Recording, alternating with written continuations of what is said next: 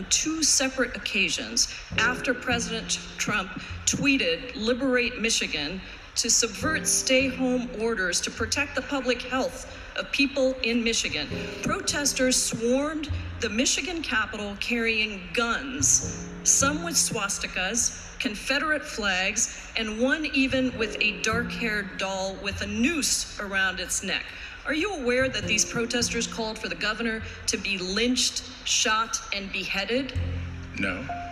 You're not aware of that? I was not aware. Major protests in Michigan. You're the Attorney General, and you didn't know that the protesters called for the governor to be lynched, shot, and beheaded. So obviously you couldn't be concerned about that. So the point I'm trying to make here, Mr. Barr, that I think is very important for the country to understand, is that there is a real discrepancy in how you react as the Attorney General, the top cop in this country, when white men with swastikas storm a government building with guns. There is no need for the president to, quote, activate you because they're getting the president's personal agenda done. But when black people and people of color protest police brutality, systemic racism, and the president's very own lack of response to those critical issues, then you forcibly remove them with armed federal officers, pepper bombs, because they are considered terrorists by the president. You take an aggressive approach to Black Lives Matter protests, but not to right-wing extremists threatening to lynch a governor if it's for the president's benefit. Did I get it right, Mr. Barr? All right, and welcome to Hampton Propaganda video podcast series. This is episode 2, focusing on the rise of the alt-right. I'm very excited to introduce my first guest that I've ever had, and a very important instrumental figure, a prominent journalist in Southern California, a writer for the Los Angeles Times, a former publisher and editor of the Orange County alternative weekly, OC Weekly, the face literally of the Orange County Register. He writes proficiently on topics from alt-right extremism. He covers immigration issues extensively, and on top of that, a hero of mine for covering pedophile priests, which he's done a number of brilliant exposés there. So again, it is my great honor to introduce Mr. Gustavo. How's it going? Hey, brother, how you doing? Good. Good to see you, man. For sure. How have you been? I've been good. How have you been? Just working, hustling. You know how it goes. Yeah. You're doing your thing. I've been watching some of your Instagram lives. Oh, that's just blather, but that's good. It's I good. have fun. That's what matters. Yeah, your people love you too, man. You got a very loyal base. I appreciate that. Yeah. But I've been, checking out your newsletters. Still watching your work. Man, it's been like 15 years since I've been reading your stuff. Damn. Seeing you in the OC Weekly, the OC Register. Yeah. I mean, you were the OC Register for a good chunk of time, brother. Yeah. Just hustling. That's all I can do, you know? Yeah. But hey, I appreciate your time. I know you're busy. Yeah, I know you got a lot. So this means a lot. Really appreciate you there, buddy. No worries, man. So yeah, first, how are you doing, through all this, with the George Floyd protest and, across the country? I've been thinking of you, especially lately, with the attacks on journalists. It's been a lot, even for American journalists, but foreign journalists too, right? There's been a lot of complaints to the State Department on behalf of the different embassies. So first of all, how have you been through all this, and what has been, how have you felt seeing your colleagues and, fellow professionals out there in the midst of all this? Yeah, it's dangerous to be a journalist right now. It always has been in the United States one way or another, if you're just telling the truth. But now, even more so, just the act of being a journalist can be dangerous. There's people on both sides. You have people who say journalism is fake news. You have people saying that journalists are a tool of the carceral state. And, most of my colleagues, the vast majority of them, they're just there to document the story, for better or for worse. And all I would ask for the public, whether you agree with the coverage or not, is just to allow them to do their work. Of course, if you as a protester says, I do not want to be interviewed or I do not want to be photographed, that should be respected as well. But otherwise, let them do their work. A lot of times, a lot of good in this country has come about from journalists being able to tell what they see out there. And we're going back to, to the past, to the muckrakers of the past, to all the way to the present. Absolutely. What would you tell to independent journalists, people that are on the street right now? I mean, what advice would you give to them for their own personal safety, protection, and then also strategy for covering? Strengthen numbers. Identify yourself as a reporter, whether a vest. That's not going to save you, by the way. That hasn't stopped police officers from firing non-lethal projectiles at them. But strengthen numbers, really put yourself with the people at hand. And then after that, it's just go out there and tell the story. Make sure to document everything that you have, whether it's via video, whether it's via notes, whatever it is, but have copious documentation, and then go out and tell the story. And at the end, do not be afraid. Now more than ever, with so much video out there by private citizens, a lot of the stories that in the past, the powers that be could just dismiss as, oh, it's a journalist with an agenda, they're getting proven correct again and again and again. So just trust that what you see, the truth will set you free. But that said, document everything you have. Amen to that. So I want to read to you, this is from U.S. Press Freedom Tracker. Right now, 173 journalists that have been attacked, 47 equipment damages, 53 journalists arrested, 10 equipment search or seize. So for you, have you had to deal with this? Have you had equipment seized? What's been your personal experience with this? It hasn't happened to me during this year. It has happened to some of my colleagues. I mean, two of my colleagues, Carolyn Cole and I believe it was Molly Hennessy Fisk, they were, they got tear gas. They were right in the middle of it. They got hit by, especially Carolyn Cole, a Pulitzer Prize winning photographer who has been out in war zones across the world. And here she had to come to the United States to get tear gassed by, law enforcement. It's pathetic. It's frankly pathetic. I mean, if someone like Carolyn Cole cannot be safe, cannot be guaranteed safety by police officers or by law enforcement while covering rallies, then who can think they're safe? Right. Seeing senior citizens in Buffalo getting pushed down to the ground, and then police officers just walking past them as if nothing happened, and then insinuating that they brought it upon themselves because they're quote unquote radicals. Last I checked, everyone is afforded due process. Everyone is afforded the benefit of the doubt, especially from law enforcement, an agency of the government that, by the way, they get their money from our tax dollars. So we are their bosses, not the other way around. Is there someone you can look to, like who would hold, police, law enforcement accountable for, these specific situations where a journalist gets unfairly arrested or, shot? I've seen someone that lost an eye or, severely damaged their eye from being shot in the face. Who's their watchdog? Like, who would you go to if you had a certain situation like that and, you felt like you need to either register a complaint or maybe file a lawsuit, or how would that work? Sadly, I don't see any real recourse. You would have to need a district attorney's office that's willing to file charges after they see your evidence. I had experience like this, actually, not myself, but reporters of mine, when I used to be the editor of the OC Weekly, they got assaulted by bona fide white supremacists, and there was video evidence of it. And there was also evidence that it wasn't the police department of Huntington Beach, it was I forget the agency, but basically whoever's in charge of the coast, they did absolutely nothing. They ignored our request for an investigation. So I lodged a formal complaint with the state of California against this officer, and he was found.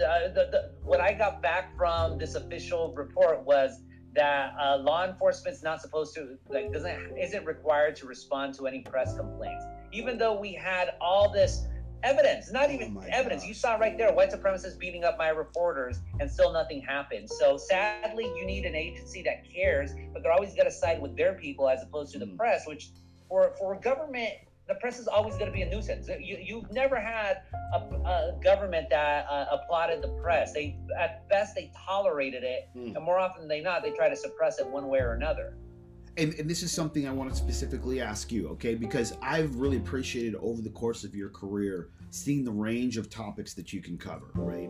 You're I knew you as a food critic when I first met you.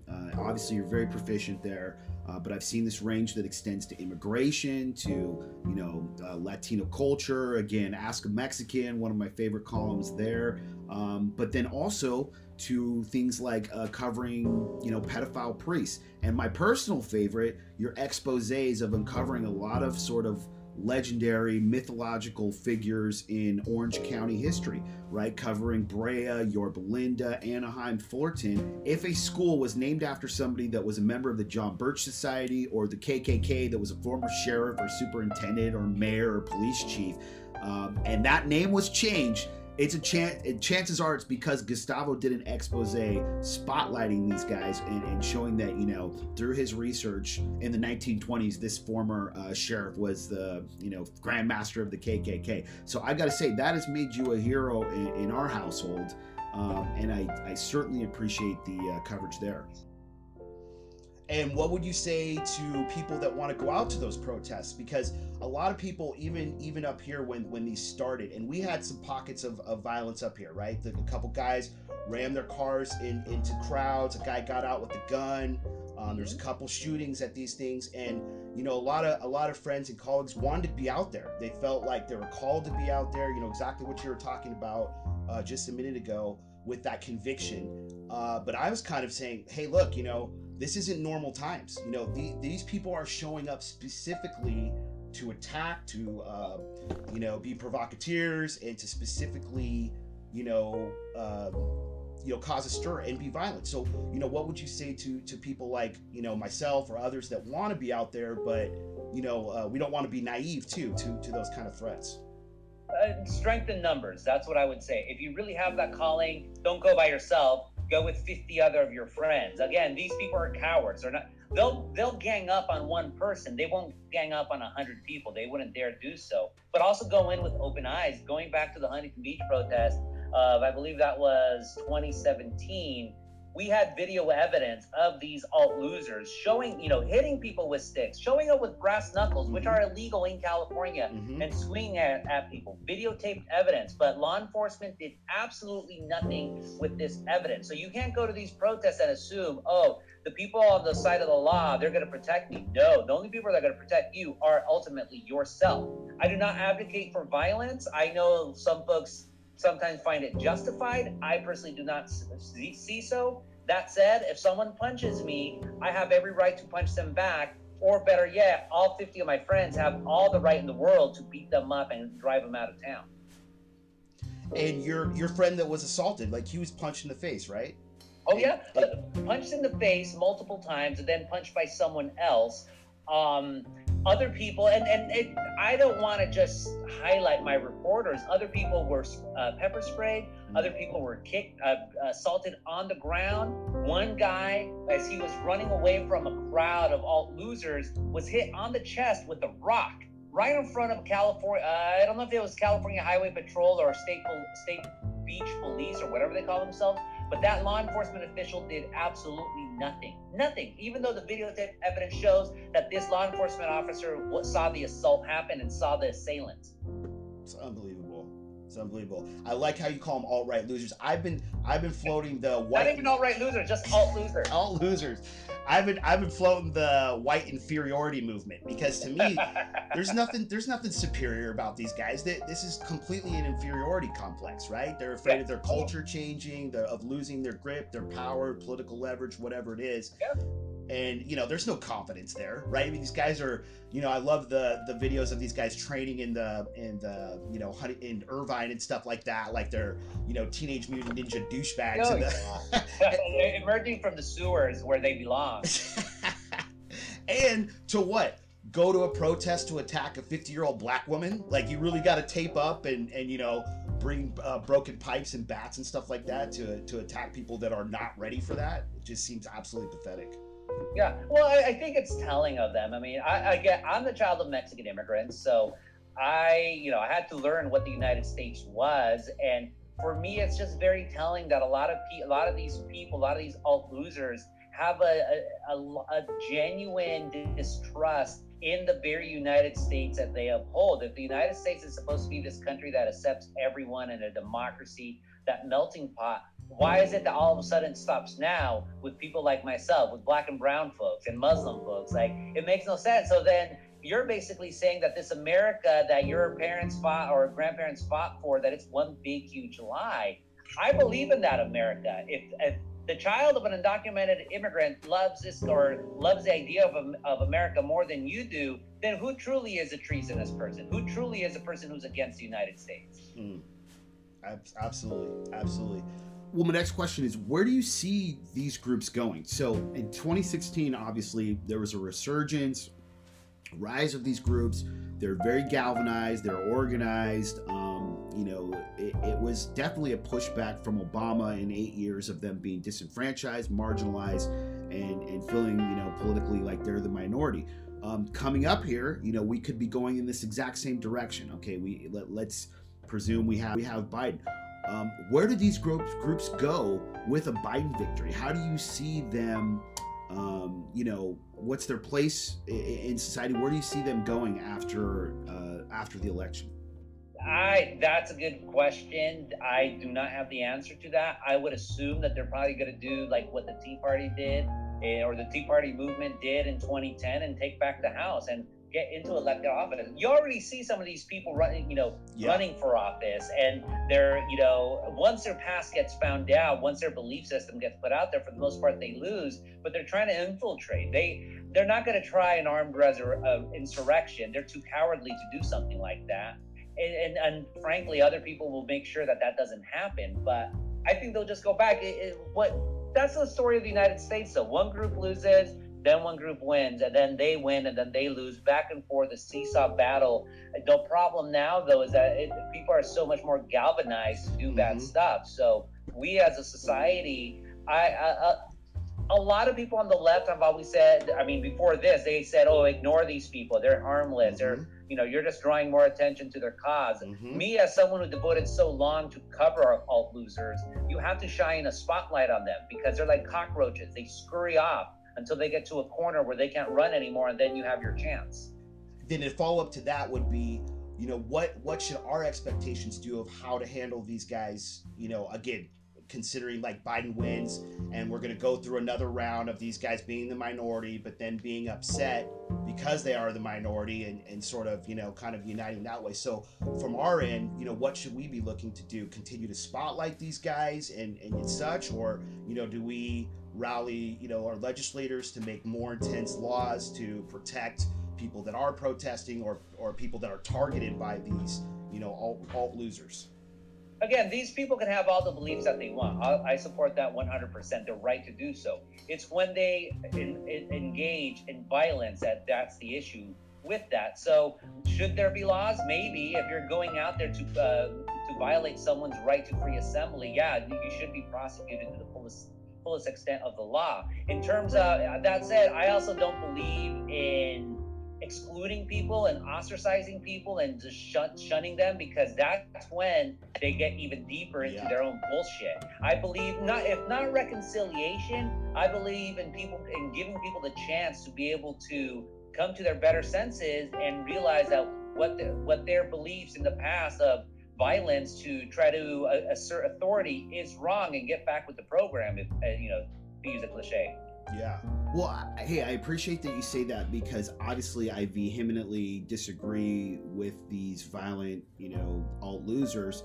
However, it does stick to your moral integrity as an ethical journalist. And again, this is something that I just give you a tantamount, or, so much level of respect for, because you are old school. You are cut from that cloth of the 70s and 80s, that intrepid journalist that is unwavering and unrelenting, but also has a real strict moral compass in terms of their ethics in journalism. And I so much appreciate that, because you're not going to waver, in your approach or your integrity in how you cover these things. I really haven't covered those groups at the Times. Most of my coverage was with OC Weekly, and I got pulled into it only in the sense that I knew there was a story there. I knew many people weren't covering it. And once it turned out I was pretty good at covering it, then of course I was going to continue to do so. And especially given in Orange County, which has had such a history of these alt losers, why would I ignore them? And I just continued it as long as possible. I still keep my eye out on them, but I don't cover it as much as I would like to, or as much as I used to.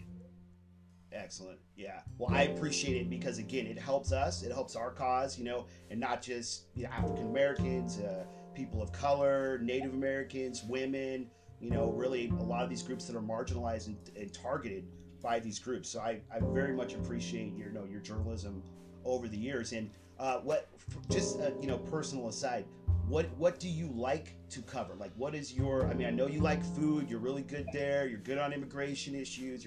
You're awesome at spotlighting, again, pedophile priest. Yeah. another one of my favorites that makes you a total hero in our household. Thank you. But what's your particular, what do you like as far as what you prefer to cover? Or Honestly, I just like covering good stories, and it could be whatever subject. I mean, for the Times alone, I've covered, vegans who hold these vigils for the pigs that are about to be slaughtered at the Farmer John's facility in Vernon.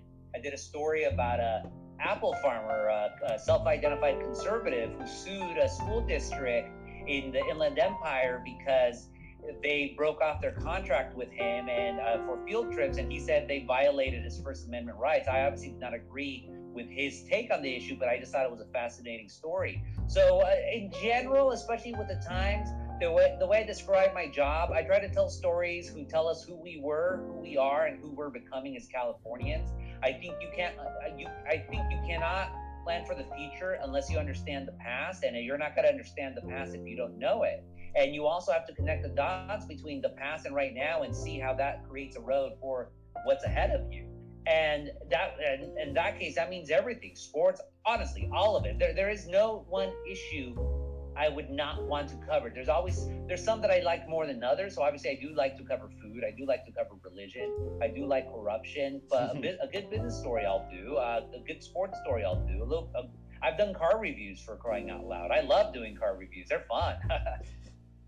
And the thing, you're good at all of them. I think that's really you gotta. Hey, seriously, no, I mean, not many people can have that range in their skill level, being able to write in depth on multiple issues across the spectrum like that. So certainly appreciate that. And definitely, obviously, that range extends into current topics, and wondering what your perspective is with the Breonna Taylor case, because this is something that I've watched and followed very closely. It's very dear to my heart. It's important to myself, my business, and tracking how this develops. But it's been really fascinating to see the evolution or the progression of this, right? Because it started out in March when Breonna Taylor was killed, and it started with a rally cry of say her name, show her face, give her the attention deserved or merited from this, like show her face, show her name, and then that sort of developed or progressed into let's spotlight her killers, let's hold them accountable, right? And then let's match their names to these pictures. And now that we know that one officer has been in fact fired, there's still 2 more that we're waiting to see what happens. But this is an interesting thing to watch and see how this develops. And I'm curious, from your perspective as a journalist, to see, what your thoughts are on the movement so far, how it's sort of morphed, into this a greater issue of demanding more, and actually, having these groups and protesters that are galvanized to stay the course and to really ensure that something happens in this situation for justice. I think it's incredibly important to not just say the name of Breonna, but also George, also Stephon, also Kelly Thomas, homeless man killed by Fullerton police officers in Fullerton back in 2011. And way too many people, way too many people out there. In terms of asking, I mean, the evidence is there. These police officers went in without a warrant. They shot and they killed Breonna, and they claim self-defense, and now evidence is coming otherwise. Unfortunately, the way law enforcement is all across the country, the odds are always stacked in the favor of law enforcement to basically say we felt our lives were in danger, and be able to either plead not guilty or be found not guilty or found innocent of any charges. So what I would tell activists, it's important to push for whatever justice is out there, whether it is through law enforcement and through convictions, to push through that. But if it doesn't happen, you cannot be discouraged, you cannot be disappointed, you just have to push on. And what that is, every situation is going to be different. I'm familiar with Louisville. I go there once a year. I wasn't able to go this year, unfortunately, but I have friends there and whatnot. I enjoy the scene.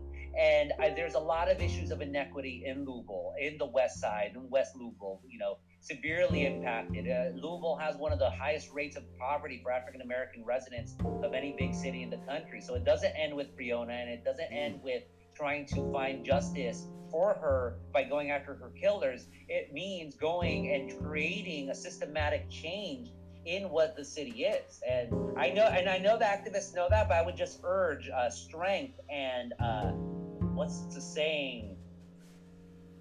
Just forbearance, for lack of a better term, in pushing for a total justice instead of the righteous get specific justice, that is going after Breonna's killers. That's good. And I want to read to you real quick. This is from the Marshall Project, because I think this goes really in line with what you're saying. Commenting about if it's realistic that they're going to be able to charge these guys for her murder. One of them's been fired, right? But the other two, so they said simply, but it's not that simple, partly because of tangled legal doctrine that applies to Kentucky and 28 other states. There's no specific law in these jurisdictions addressing police shooting in self-defense, which means officers have the same rights and obligations as any resident. Yet police have the unique power to initiate violence, like knocking down the door of a private home in the middle of the night, that the other people don't.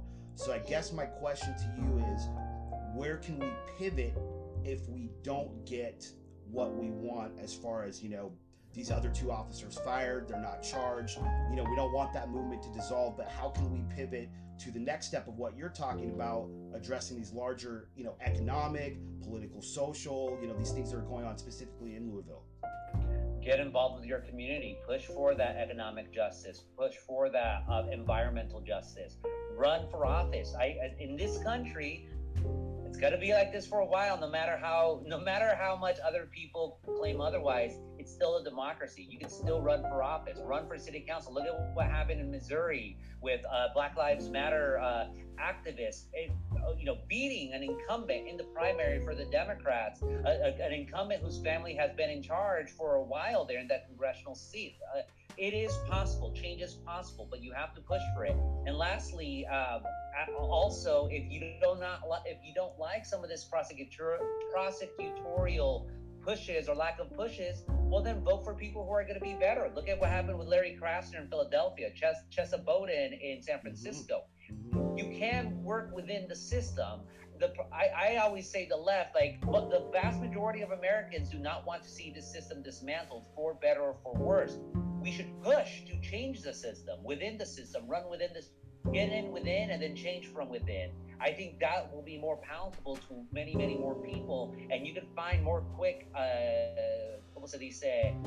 change. Yeah. That way. Change, but to each their own. So I gotta go now, though. Unfortunately, it's by the half hour, but I appreciated this interview a lot. Hey, thank you very much for your time, sir. I definitely appreciate it, and all of your great gems of information there. Hey, best to you. Wish you the luck, my brother, and hopefully looking forward to seeing you again someday when I'm in Southern California. Yeah, you keep me posted, man. Thank you again. All right, take care, Gustavo. Thank you again. All right, take care, man. All right, adios.